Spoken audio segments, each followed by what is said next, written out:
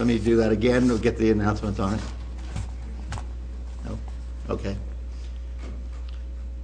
Mr. Ron Wilhoit as a split sermon with every knee shall bow. Mr. Wilhoit.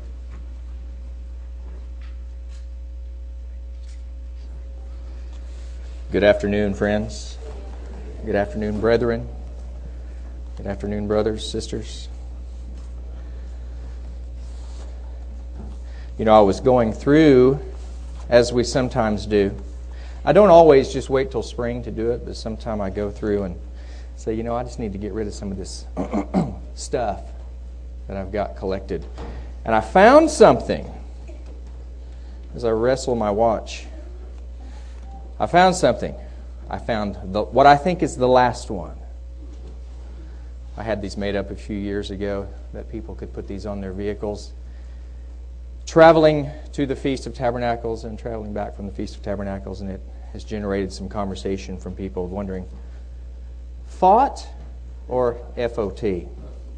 I don't know if you've noticed, but there are these certain people driving around now that have these stickers on their car that says, I think, 26.2 and 13.1. Well, I'm like going, is that Psalm 26? It's not. It has nothing to do with that at all, but it's given me a good idea. And what these people are doing to, I guess, let me know is that one of them has ran a full marathon at 26.2. Good on you.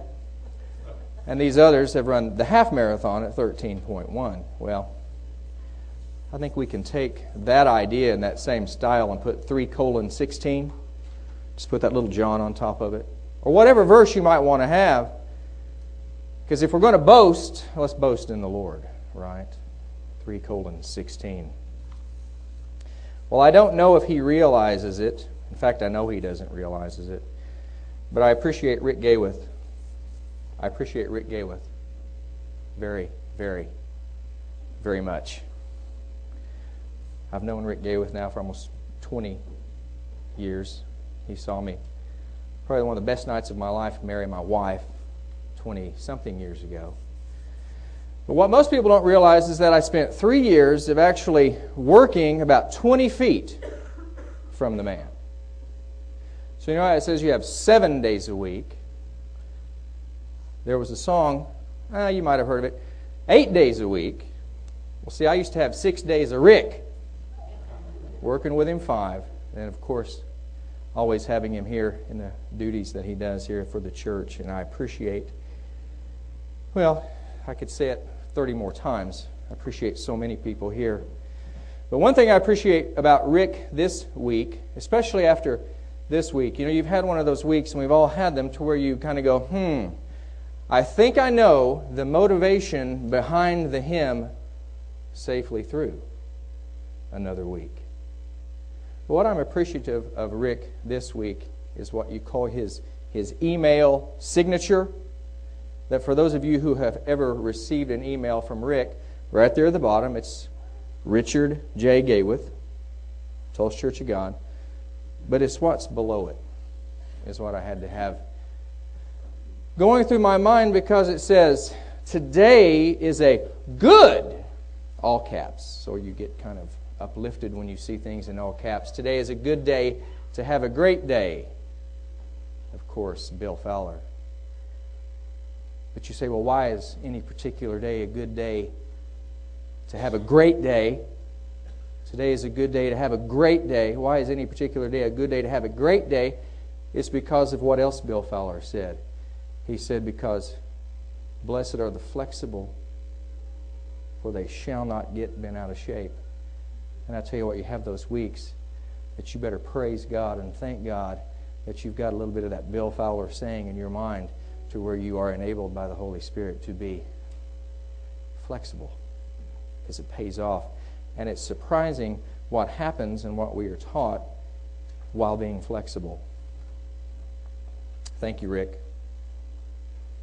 If you were here, you might remember. If you were here, you might not remember.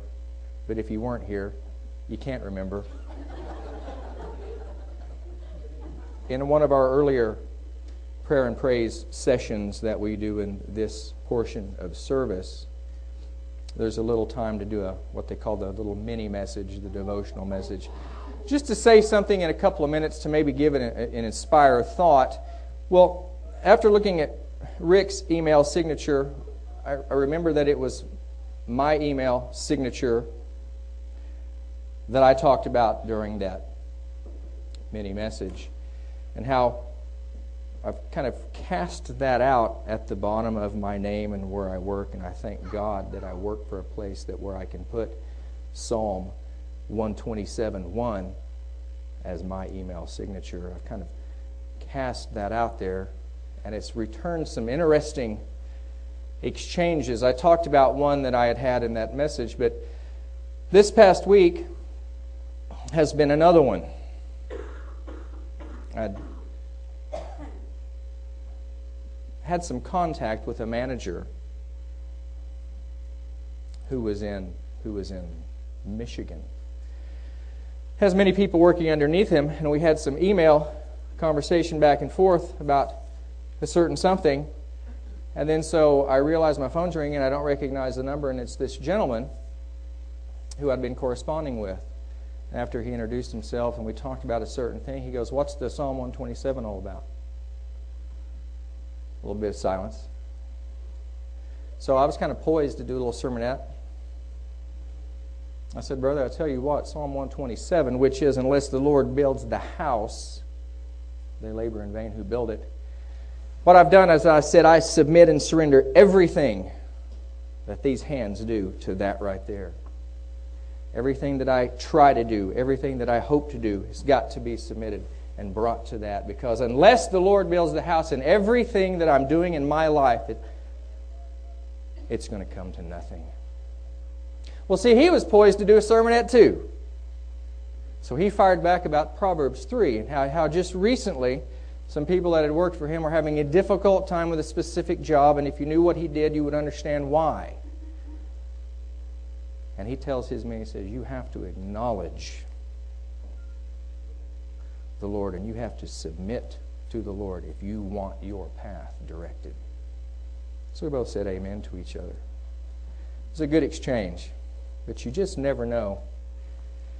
Be ready always, brethren, right? Especially if you throw a little something out there.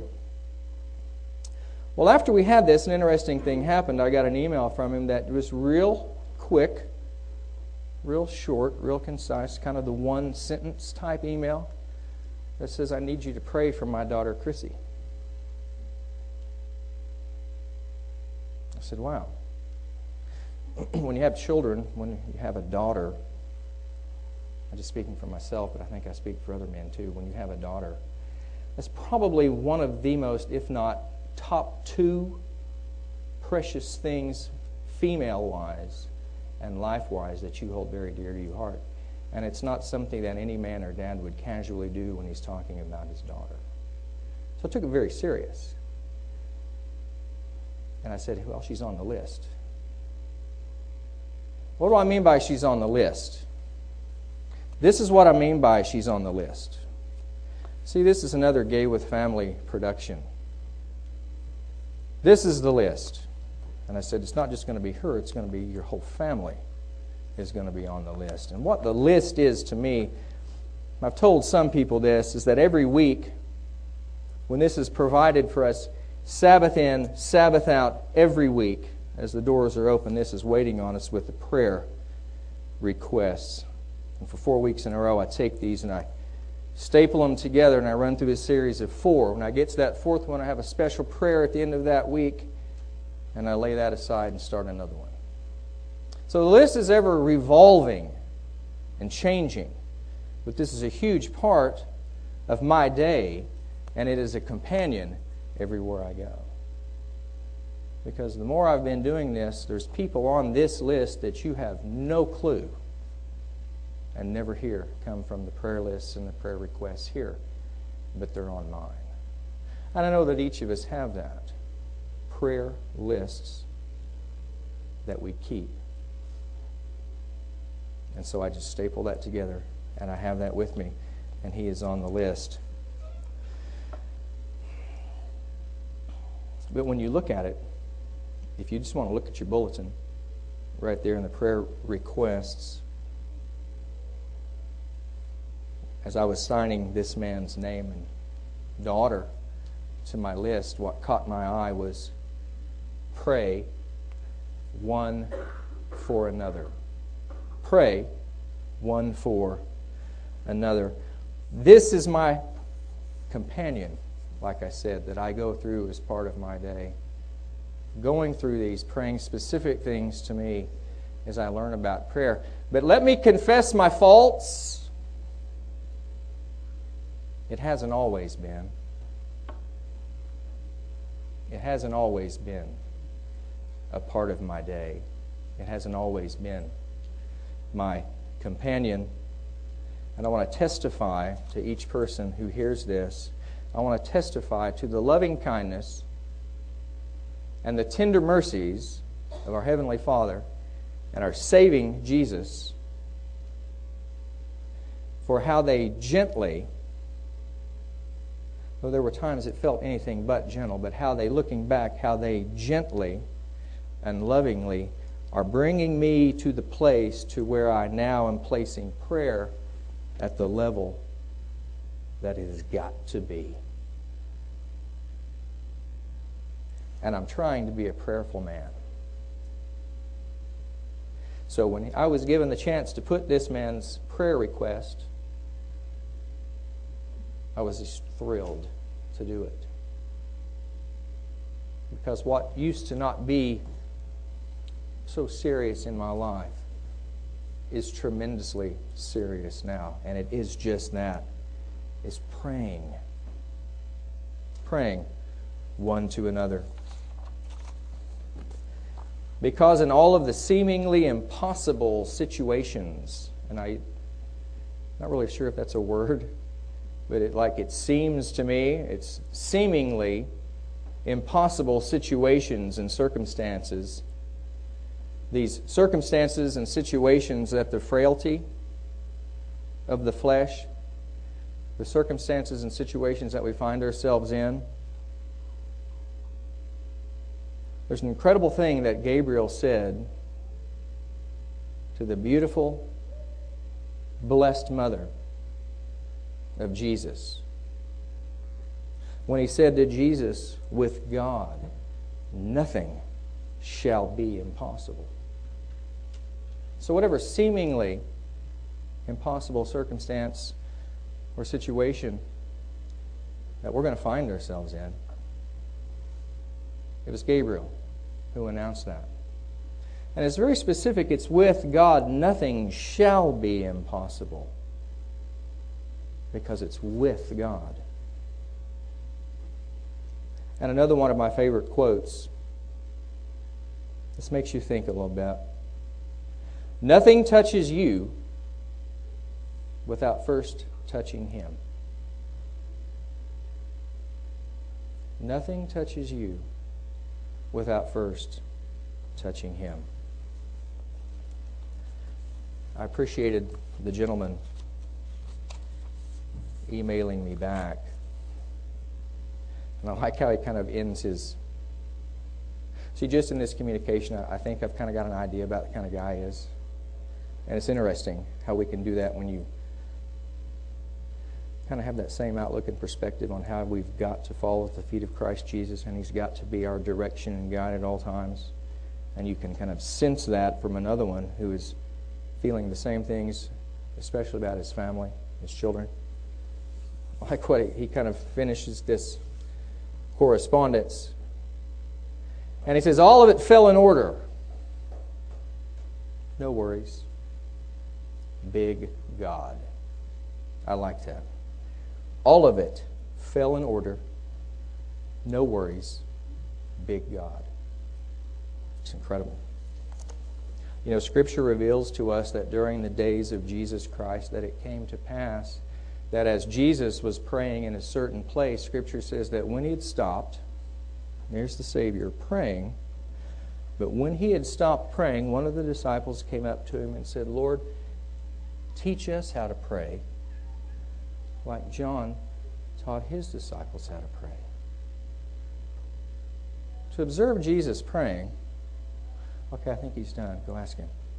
Lord, teach us to pray as John did his disciples.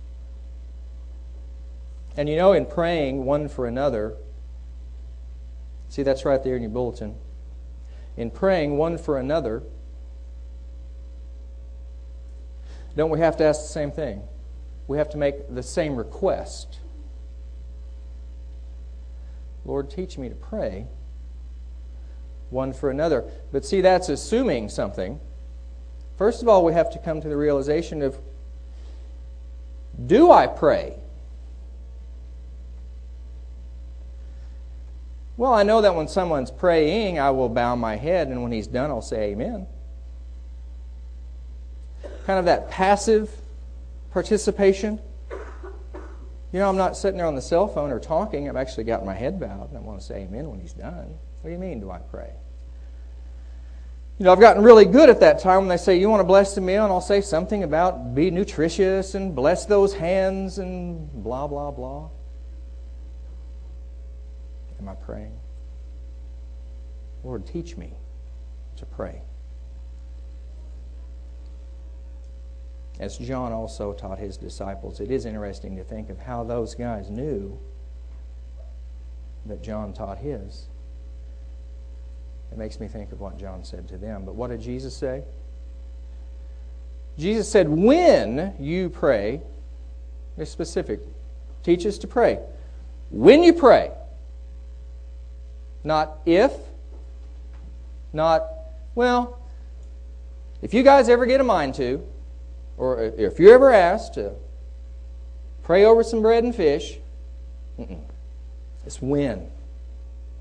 When you pray, say. It's very straightforward, isn't it? It's very straightforward. It's very simple. I mean, could it be too simple?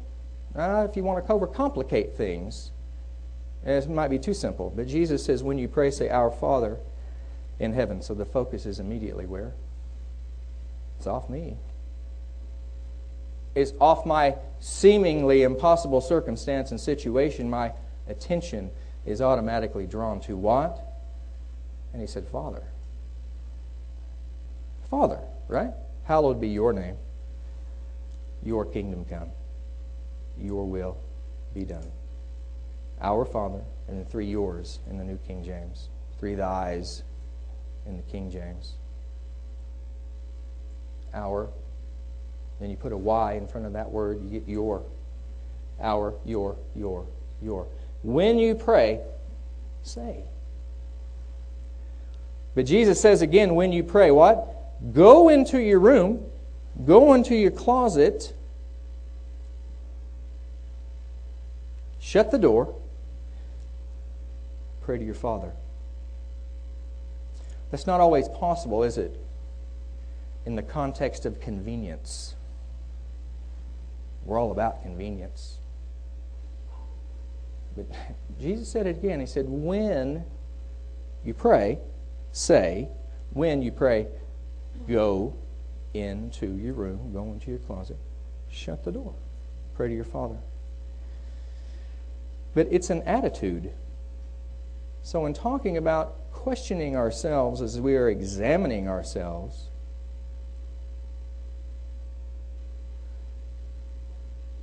Lord, teach me to pray.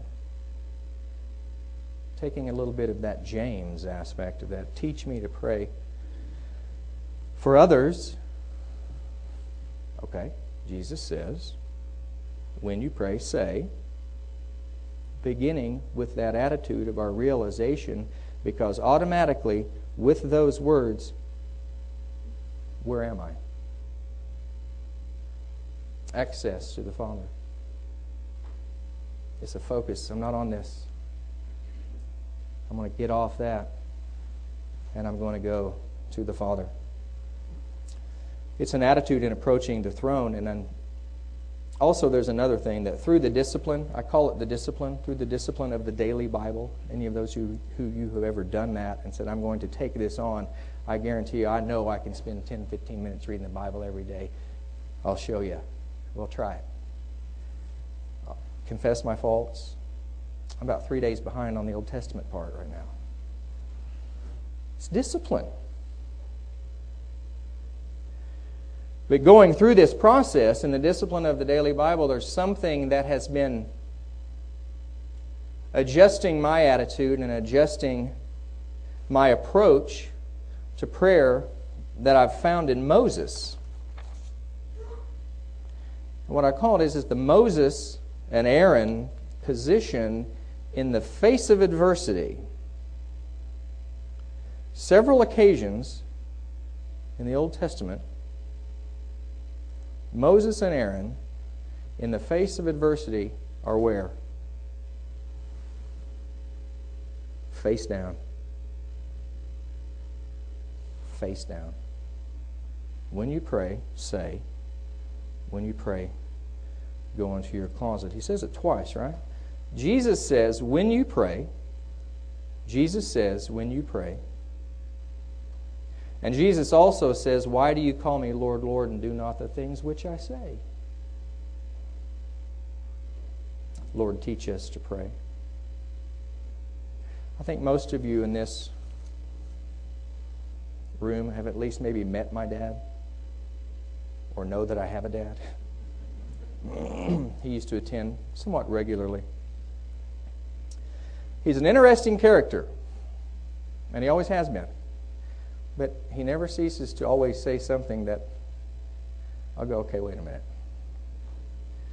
My dad is the kind of guy that when you talk to him, whatever is going on in your life, whether it's the fact that you made it home from work, that's going to be lifted up in prayer, followed by praise God. What's going on? Well, I have to go out of town. Got you lifted up. What's going on? Well, Brooks, got you lifted up. And then after that event happens, praise God. It's this lifting up and praising God incredible cycle. You know what? And that old 17-year-old rascal, I think that he actually believes that you can pray without ceasing. So now I truly believe something. I truly believe that what Scripture calls as the hoary head, maybe that 70 to 20 earthen vessel contingent, that gang in that era, 70, 20, I firmly believe that they can pray without ceasing. Because it's a seasoned spiritual discipline. And it's evidenced by the way they speak and the way they talk and conduct themselves. You see, how does James finish that? In your little bit of James in the bulletin.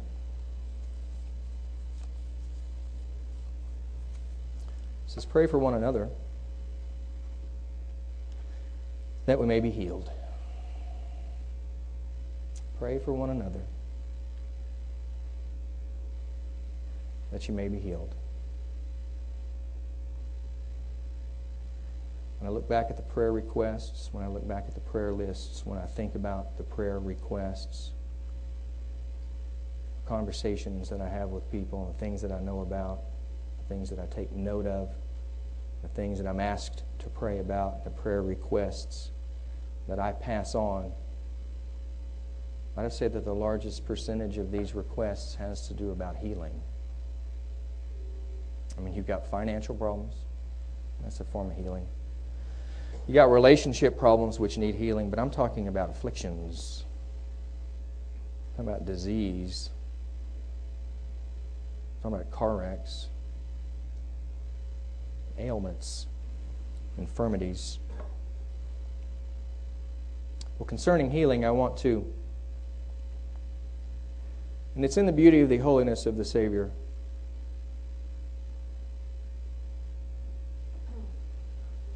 It's examples of what worked. Okay? Scripture. Examples of Jesus, of what worked.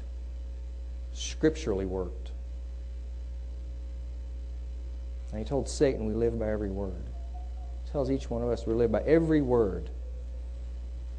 So I'm trying to live by these, and I'm trying to have this. What I'm calling, it's another threefold cord. I'm going to take 3 cords, I'm going to put them into one, because it's not easily broken. It can't be broken, because it's Jesus. Because how did Paul begin in the letter to the Colossians? He said, "For it pleased the Father that in him should all fullness dwell." It's pleasing. The Father was pleased. The Father was pleased. The Father is pleased that in Christ Jesus all the fullness dwells in him. So for the first of the threefold cord, let's look at Luke 7. You know these incidences. You know these situations. You know these. But they've just started coming together in my mind and actually affecting the way that I pray.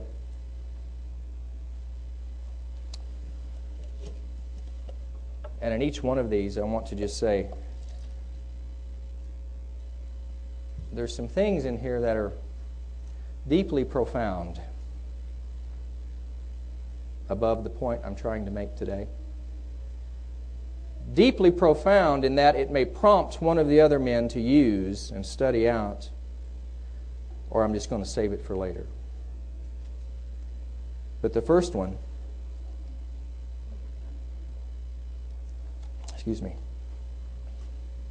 Luke 7, in verse 1 begins, "Now when he concluded all his sayings in the hearing of the people, he entered Capernaum, and a certain centurion's servant who was dear to him was sick and ready to die."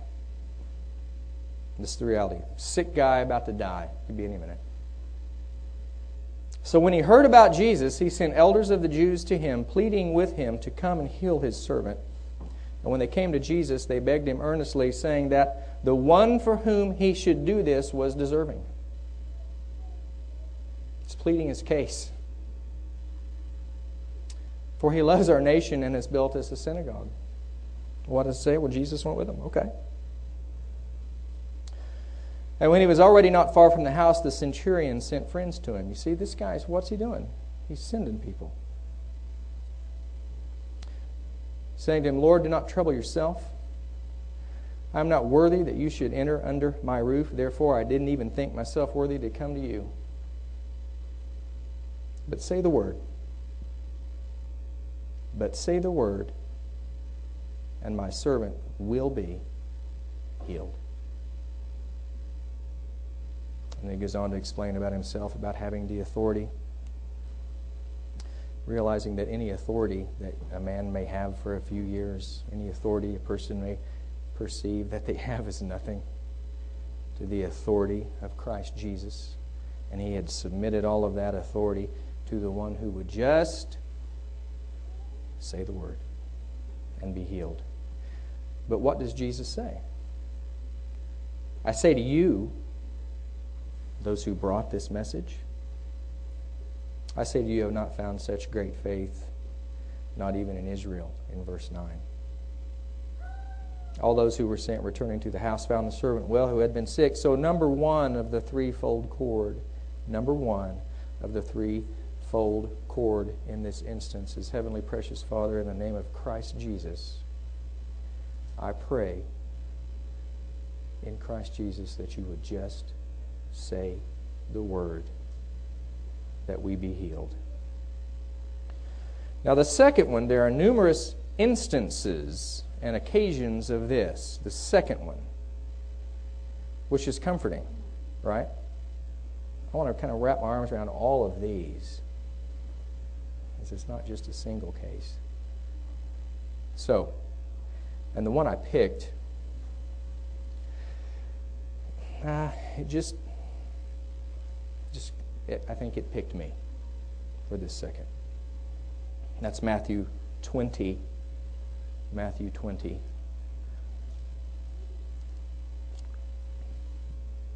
Beginning in verse 29. "Now as they went out of Jericho," in verse 29 of Matthew 20, "a great multitude followed him, and behold, 2 blind men sitting by the road. When they heard that Jesus was passing by, cried out, saying, Have mercy on us, O Lord, Son of David." It's exactly what we do when we gather as a congregation to pray before the Eternal, when we lay these requests at the feet of Jesus. We're saying, have mercy on us, O Lord, Son of David. But what did Jesus do in verse 32?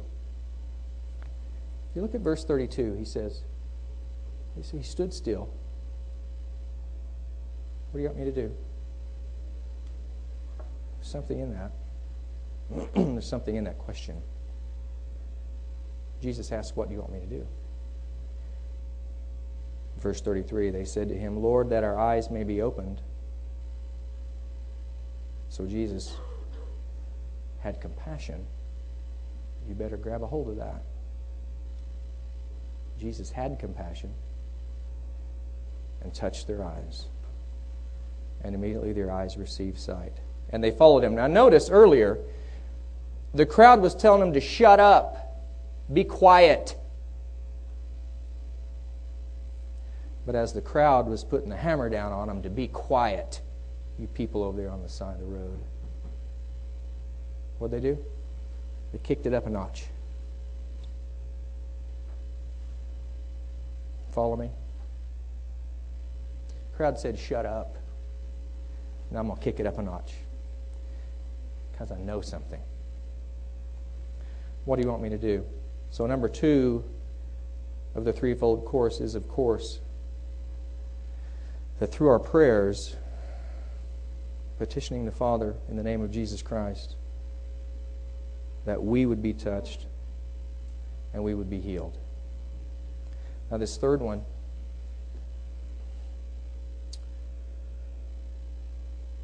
it's not 8:15. Okay, turn it over. This third one, if you could ever make a production out of this, either a stage production or just try to capture all of the dynamics that were going on in this one, it would be amazing. I'm sure it's been tried. I just haven't seen it, or if I have, I've forgotten it. But of course, the third one is going to be in Luke 8 in verse 40, because it's 2 instances in one. It's 2 instances in one, showing us that Jesus is the greatest multitasker. He is the only multitasker, because it pleased the Father that all the fullness should dwell in Him. We struggle to multitask. I've seen Rick Gayworth multitask to levels I could only hope to multitask. And I saw Brian at the feast multitask almost to that level. It's amazing. When you think of multitasking, Jesus Christ. Let's begin in verse 40. It says, So it was when Jesus returned that the multitude welcomed him, for they were all waiting on him, and so are we. Let's come back. Everybody's waiting on him. I am too. And behold, there came a man named Jairus, and he was a ruler of the synagogue, and he fell down at Jesus' feet, where you need to be. Probably like Moses did, kind of like Aaron did in the face of adversity, when your 12-year-old daughter is about dead. That's in the face of adversity. What did he do? He fell at the feet. Pray. That's where you pray. You pray at the feet of the Savior. He came and fell at his feet, and he begged him to come to his house. See what Cornelius, you see the dynamic here? You know, these 3 chords? Cornelius said, You're not coming near this filth. I know how this whole authority thing works. You just say it and it's done. Jairus calls at his feet and says, I need you to come. Because of the expectation of what Jairus knew. For he had an only daughter about 12 years old, and she was dying. But as he went, the multitudes thronged him. Now, listen. Now, a woman having a flow of blood for 12 years, how old was the daughter? Not the same. It's interesting. Interesting what you find when you read the Bible. For he had an only daughter about 12 years old, and she was dying. Now, this woman comes along who's had an issue of blood for 12 years, who, I guess, spent everything she owned on doctors. Nothing. But notice verse 44. Verse 44 says, this woman came from behind. He's right up there. She comes up behind him. What? touches the border of his garment, and immediately the flow of blood stopped. It's incredible. While he's on his way to do what? Take care of this. But wait a minute. Jairus, I know you got a sense of urgency. I know her. She's 12. Hang on. Jesus says, who touched me? And don't you love Peter? Oh, Peter. He's quick to say, Master, the multitudes throng and press you, and you say, who touched me? I mean, on the carnal level, well, sure. Is that what Jesus was asking? He was only talking to one person. And it sure wasn't Peter. Because I could just see everybody, we're geared up, we're going to Jairus' house, the Lord's going to heal. We've seen this. He's got the healing look in his eyes. We're going to Jairus' house. Stop. Who touched me? There's something in that. Jesus said, somebody touched me, for I perceived power going out from me. Now when the woman saw that she was not hidden, she came trembling and falling down before him. Well, Jairus did that. Right? She did it. Moses did it. Aaron did it. Others did it. Jesus said, when you pray. But notice, she declared to him in the presence of all the people the reason she had touched him, and how she was healed immediately. Daughter, be of good cheer. Your faith has made you well. See, here's the thing. What did she know? She think she was just going to go up there and touch him and it was just going to be done? Probably. Because notice, don't have to turn there, but I want you to, in the other account that Matthew says, this is a really interesting thing. When I say, what did she know? She said to herself, if only I may touch his garment, I shall be well. She saw him in the crowd, came from behind him, touched it. It happened, didn't it? But then something happened. Who touched me? She comes up, falls at his feet. It's an incredible example. It wasn't going to just end. Because Jesus is the greatest multitasker, the eternal, the divine organizer. I heard a guy try to express. When you try to express what you can't, you grab things. I've got kind of a limited vocab, but divine organizer, the eternal multitasker. It's incredible. But what about Jairus? I don't know how long that took. Was it just real quick? I want to fall feed Jesus. I'll say, yeah, I did. I'll say, see you later. Okay, I go to Jairus. People are going, what? It's teaching time. Throng of people. Peter says, are you kidding me? Look at this. You're asking who touched you? I can barely get through. Imagine Black Friday. Had everything free. Thronging against the Lord. What about Jairus? Verse 49. While he was still speaking, someone came from the ruler of the synagogue's house saying, your daughter's dead. It's time to forget about it. She's dead. Just forget about it. What did Jesus say? I'm going to close here with this third point. So much more to talk about. Jesus said, do not be afraid. Only believe, and she will be made well. And he gets to the house and says, where is she? Quit mourning. What's all this wailing business going on? She's asleep. And what? They ridicule him. She's dead. What's he do? Come on, little girl, get up. Touched her. But see, that third, okay? That third of the threefold cord is that through our prayers, what you'd call the fragrant offering of a prayer of faith before the throne of the eternal, that through our prayers we could actually touch the hem of the garment of the Nazarene, the royal robe of Jesus, and be healed. It's 3 instances. Just say the word. Touch and heal. Or let us do our prayers in the authority and scripturally revealed willingness and compassion of Jesus Christ. Let us touch the royal robe, the hem of that garment, and be healed.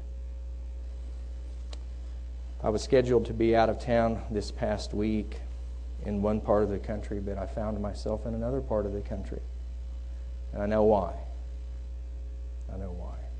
It's a beautiful little town called Decatur, Arkansas. It's a neat little town. As we were making our way through this kind of back road from Siloam Springs to a town called Centerton, Arkansas, I saw one of these churches. And I always read those. You know, I know Lawrence likes to read signs, and Mrs. Gregory does too as they're traveling back and forth to Canada, because sometimes you find something that sticks with you. And I think the whole week and the situations of this week was so I would get one thing in my mind, and I want to tell you what that one thing is that I saw on that sign. It says, His faithfulness is greater than our problems. You might have seen that one. I'd never seen that one before, but that, boy, boom! You get it? I'm trying. His faithfulness is bigger than our problems. All right, if you do me a favor, as I close, as the red light is on, if you'll take your bulletin. I love Bill Fowler, still do. He baptized me. I did my first sermonette when Bill Fowler gave the sermon here. Appreciate Rick for keeping that going, because we've got to have another generation that know of the Bill Fowler saying. Okay? It doesn't stop here. It's got to go. And he's throwing it out there, and it's not returning void. So we throw these things out there. But what I want you to do, you'll see, every knee shall bow, right? That's the title. But there's a ... Okay, I have a little saying. I can't take credit for this. I love that. Every knee shall bow. But we can say it with authority because it's true. Every knee shall bow ... And here's how I want you to finish that. Every knee shall bow. It's best to do it now. Brethren, let's be prayerful. I mean, I think that was... Jesus was pretty upset with the money changers, and he was upset because what? The house was to be a house of prayer. So whatever money changers have set up shop in us, he's got to throw them out. So then he can set this up as a house of prayer.